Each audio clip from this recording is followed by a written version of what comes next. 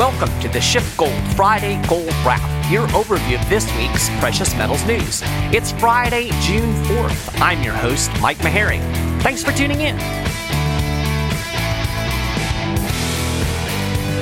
Well, gold had a big correction yesterday. We saw about a $40 drop, and we're down about $50 from the Tuesday intraday high of $19.20 an ounce. So what the heck happened? Well, the economy is fixed. Yeah, not really, but we got some positive data yesterday, particularly in the job market. The private payroll numbers came in way better than expected. Companies hired about 970,000 workers last month, according to the payroll processing firm ADP. We also saw weekly jobless claims drop below 400,000 for the first time since March 2020. That number came in at 385,000. Now, I have to note that this is still way above pre-pandemic levels. The last time we had weekly jobless claims below this number was March 14th, 2020. So that was at the very beginning of the lockdowns. And that week we had 256,000 first-time jobless claims. So we're still way over 100,000 claims higher than that. This doesn't exactly scream rip-roaring recovery to me, but granted, it is a huge improvement over the 650,000 claims a month we were seeing just a couple of months ago. So apparently investors are thinking now, hey, the economy really is improving. That means the Fed is going to have to pivot and start taking on the inflation problem. But are they though? Or I guess the real question is, can they? Some of the Fed people are at least hinting at the possibility, and that's another reason that gold sold off. On Wednesday, Philadelphia Fed President Patrick Harker said it's appropriate to, quote, slowly, carefully move back on bond purchases at a suitable time. Also talking about quantitative easing, Dallas Fed President Robert Kaplan said, quote, I think it would be wiser sooner rather than later to begin discussions about adjusting our purchases with a view to taking the foot off the accelerator gently, gradually, so we can avoid having to depress the brake down the road. But the question remains, does the Fed dare taper bond purchases and let interest rates rise, given the level of debt in this economy? As I've been saying for weeks, I don't think so. Now, the thinking is, hey, the economy is improving. That means we won't need the stimulus. Government spending will go back to normal, and so the Fed isn't going to have to keep monetizing all this debt. Do you realize what normal government spending looks like, especially with Democrats running things? We got a glimpse this week when Joe Biden released his 2022 budget proposal. It's basically borrow and spend to infinity and beyond. $6 trillion. That's the proposed spending for next year. Let me repeat that. $6 trillion. The Biden budget would take the U.S. to its highest sustained spending level since World War II. And here you thought the pandemic emergency was winding down and spending would go back to normal. Well, apparently this is the new normal. We spend money as if we're in the biggest war in the history of the world.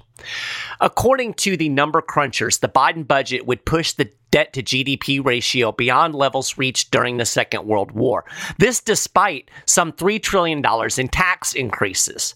Projecting into the future, the proposed budget would increase federal spending to $8.2 trillion per year by 2031, meaning annual deficits of over $1.3 trillion. So trillion-dollar deficits, that's going to be the new normal, right?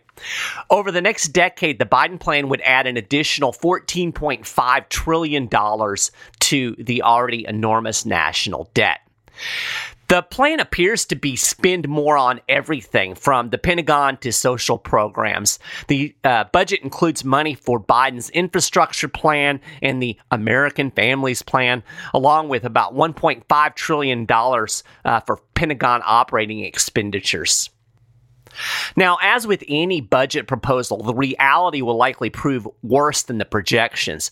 The government will almost certainly spend more than planned.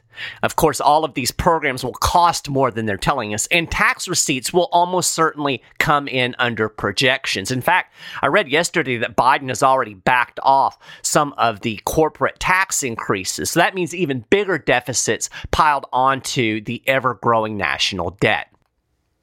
There are also some fantasy numbers cooked into this budget plan. According to White House projections, consumer prices won't rise faster than 2.3% per year, and the Fed is going to slowly raise interest rates from their current rock bottom levels. That's the assumption in the budget. Now, I think that's sheer nonsense. As the central bank monetizes all of this debt, it creates money out of thin air, right? That's inflation. This means more inflation on top of the inflation that we already have. So it seems really unlikely to me that consumer prices aren't going to rise faster than 2.3% per year, assuming that we continue on the trajectory that we're on now. The notion that inflation will stay kind of around that 2% target, of course, is predicated on either inflation being transitory or monetary policy tightening to hold inflation down. But I still can't imagine that the Federal Reserve can raise rates even as the U.S. government borrows the trillions of dollars necessary to fund all of this spending. Even a modest increase in interest rates would bury Uncle Sam under big interest rate payments on the debt. I mean, it was just a couple of months ago that Treasury Secretary Janet Yellen was telling us the reason we can spend all of this money right now is because interest rates are so low. So you mean to tell me that they're going to raise interest rates while they're still borrowing all this money? I mean, doesn't it follow that if interest rates aren't so low anymore, the Fed needs to ease up on the spending bench? Now, keep in mind, the central bank makes all of this government borrowing and spending possible by creating artificial demand in the bond market. So the Fed will have to continue buying U.S. treasuries in order to monetize the massive debt for this $6 trillion worth of spending, right? It seems to me that rolling back monetary policy and spending $6 trillion per year are mutually exclusive policies. But okay, let's play along. Let's say I'm wrong. I mean, I could be wrong. I have a pretty good grasp on the economics, but I really have no clue about the psychology here. I think the central bankers know they can't really tighten, but maybe they will follow the playbook and do the tightening thing because that's what you have to do when you have super hot inflation. Powell has said that the Fed isn't concerned about the U.S. government's ability to fund its debt. I mean, he did. He actually said that. I mentioned this last week during the show. During congressional testimony last summer, Powell flat out denied that the Fed buys assets, that it buys bonds, in order to facilitate the Treasury's sale of debt. Talking about its massive QE program, Powell said, quote, "It wasn't in any way about meeting Treasury supply, and it continues not to be. We really don't think about it." So let's take Jay Powell at his word. The Fed doesn't care about debt monetization. It's not worried at all about whether or not the Treasury can borrow all of the money necessary to fund all of this spending. That's not their concern. They just see that the economy is getting better, so they're going to pivot and start tightening to deal with all of the inflation, which suddenly isn't transitory anymore. What happens? I'll tell you what happens. This whole fake-ass recovery collapses because whatever recovery we're seeing is all about inflation and stimulus. This party is a big drunken binge, and when the Fed pulls the punch bowl, the whole thing is going to come crashing down around us. The Fed can't fight inflation because the economy is recovering. The inflation is the recovery. You fight the inflation, you're fighting the recovery. Mark my words, if this talk about tightening ramps up, if people really look ahead and say, hey, the Fed is going to start raising interest rates, they're going to stop selling bonds, you're going to see a big sell-off in the stock market. And then what is the Fed going to do? Are they going to run in and rescue the stock market like they did in 2018? That's my guess. So here's the thing. I don't get selling gold and silver in this environment. If we're going to have super hot inflation, I want gold. And if the economic house of cards is going to collapse, I still want gold. So I guess we'll see what happens today when we get the Labor Department jobs report. That's actually going to come out here probably as I'm recording. I suspect it will be a lot better than last month, and gold will probably sell off some more. Now, if you ask me, that's just a perfect time to buy. There was an interesting bit of news out of Russia this week that didn't get a whole lot of mainstream play. I actually saw the report on Zero Hedge, although CNBC reported on it as well. Russia's sovereign wealth fund is going to dump all of its dollars and dollar-denominated assets. All of them. It's going to replace them with assets denominated in other currencies, along with hard assets like gold. The wealth fund currently holds 35% of its liquid assets in dollars, worth about $41.5 billion. It has roughly the same amount in euros, and the rest spread across yuan, gold, yen, and pounds. So after this latest change, the fund's assets will be held 40% in euros, 30% in yuan, 20% in gold, and 5% each in yen and pounds, and 0% in dollars. The Russian finance minister made the announcement on Thursday morning. He said, quote, "We can make this change rather quickly within a month." Now, this is really predominantly foreign policy related, very political. Biden has been threatening more sanctions on Russia because of hacking, and Russia's basically saying, okay, we're going to have as little exposure to your dollars as possible. We're just going to get rid of them, and that gives you less leverage over us politically.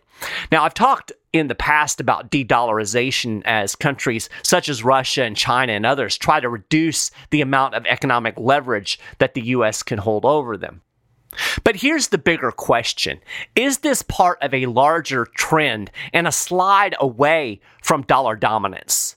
That brings us to another article that I ran across in the Financial Times. Headline: The Demise of the Dollar? Subheadline: The extraordinary stimulus measures in the U.S. could undermine confidence in the greenback if inflation takes off. Now, mind you, as I've already talked about, the stimulus spending, quote unquote, isn't going anywhere. This is the new normal, even if the pandemic is over. Remember, $6 trillion. Earlier this month, billionaire fund manager Stanley Druckenmiller warned the dollar could cease to be the predominant global reserve currency within 15 years.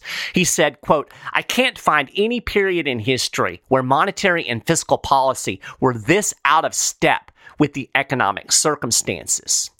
15 years. Now, hyperbole? Yeah, maybe. But there has definitely been a slide in dollar dominance.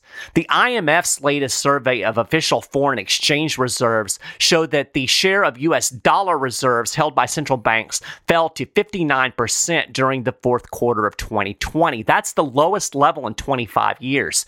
This compares with a share of 71% when the euro was launched back in 1999. Now, interestingly, a lot of central banks are buying gold. I'll link to an article in the show notes page that highlights the latest gold buying statistics from the central banks. Anyway, here's the big takeaway from that Financial Times article. Quote, "There is general agreement that the biggest single peacetime threat to reserve currency status is economic and financial mismanagement." Oh, yeah, we've got that in spades, right? Going on, and with the Federal Reserve having abandoned its longstanding commitment to tightening policy in anticipation of inflation, and President Joe Biden going big with fiscal policy, the fear that inflation could undermine the currency is mounting. The article goes on to say, quote, "The anti-inflationary credibility won at such high cost by the Fed over the past 40 years may now be in question, causing foreign investors to worry that the U.S. will inflate away the value of their Treasury holdings." So people out there in the world, outside of the United States, are concerned about dollar devaluation. You and I should probably also be concerned about dollar devaluation. Now, I'm not here to announce the imminent demise of the dollar. This looks to me more like a slow burn than an explosion. But given enough time, a slow burn will destroy a building every bit as much as a sudden detonation. Looking ahead, the real question becomes, do you believe that the U.S. will substantively shift policy? Will Joe Biden roll back the spending? Will the Fed really tighten monetary policy and stop printing money? If I'm sitting in some other country, I'm not particularly confident in the long-term health of the dollar. In fact, sitting here in Florida, I'm not particularly confident in the long-term health of the dollar. I think it's important to look beyond today's jobs report or sudden dollar strength or, today's gold sell-off and project ahead. I don't really see any rosy scenarios that can play off down the road. So here's the question. Are you prepared for what's ahead?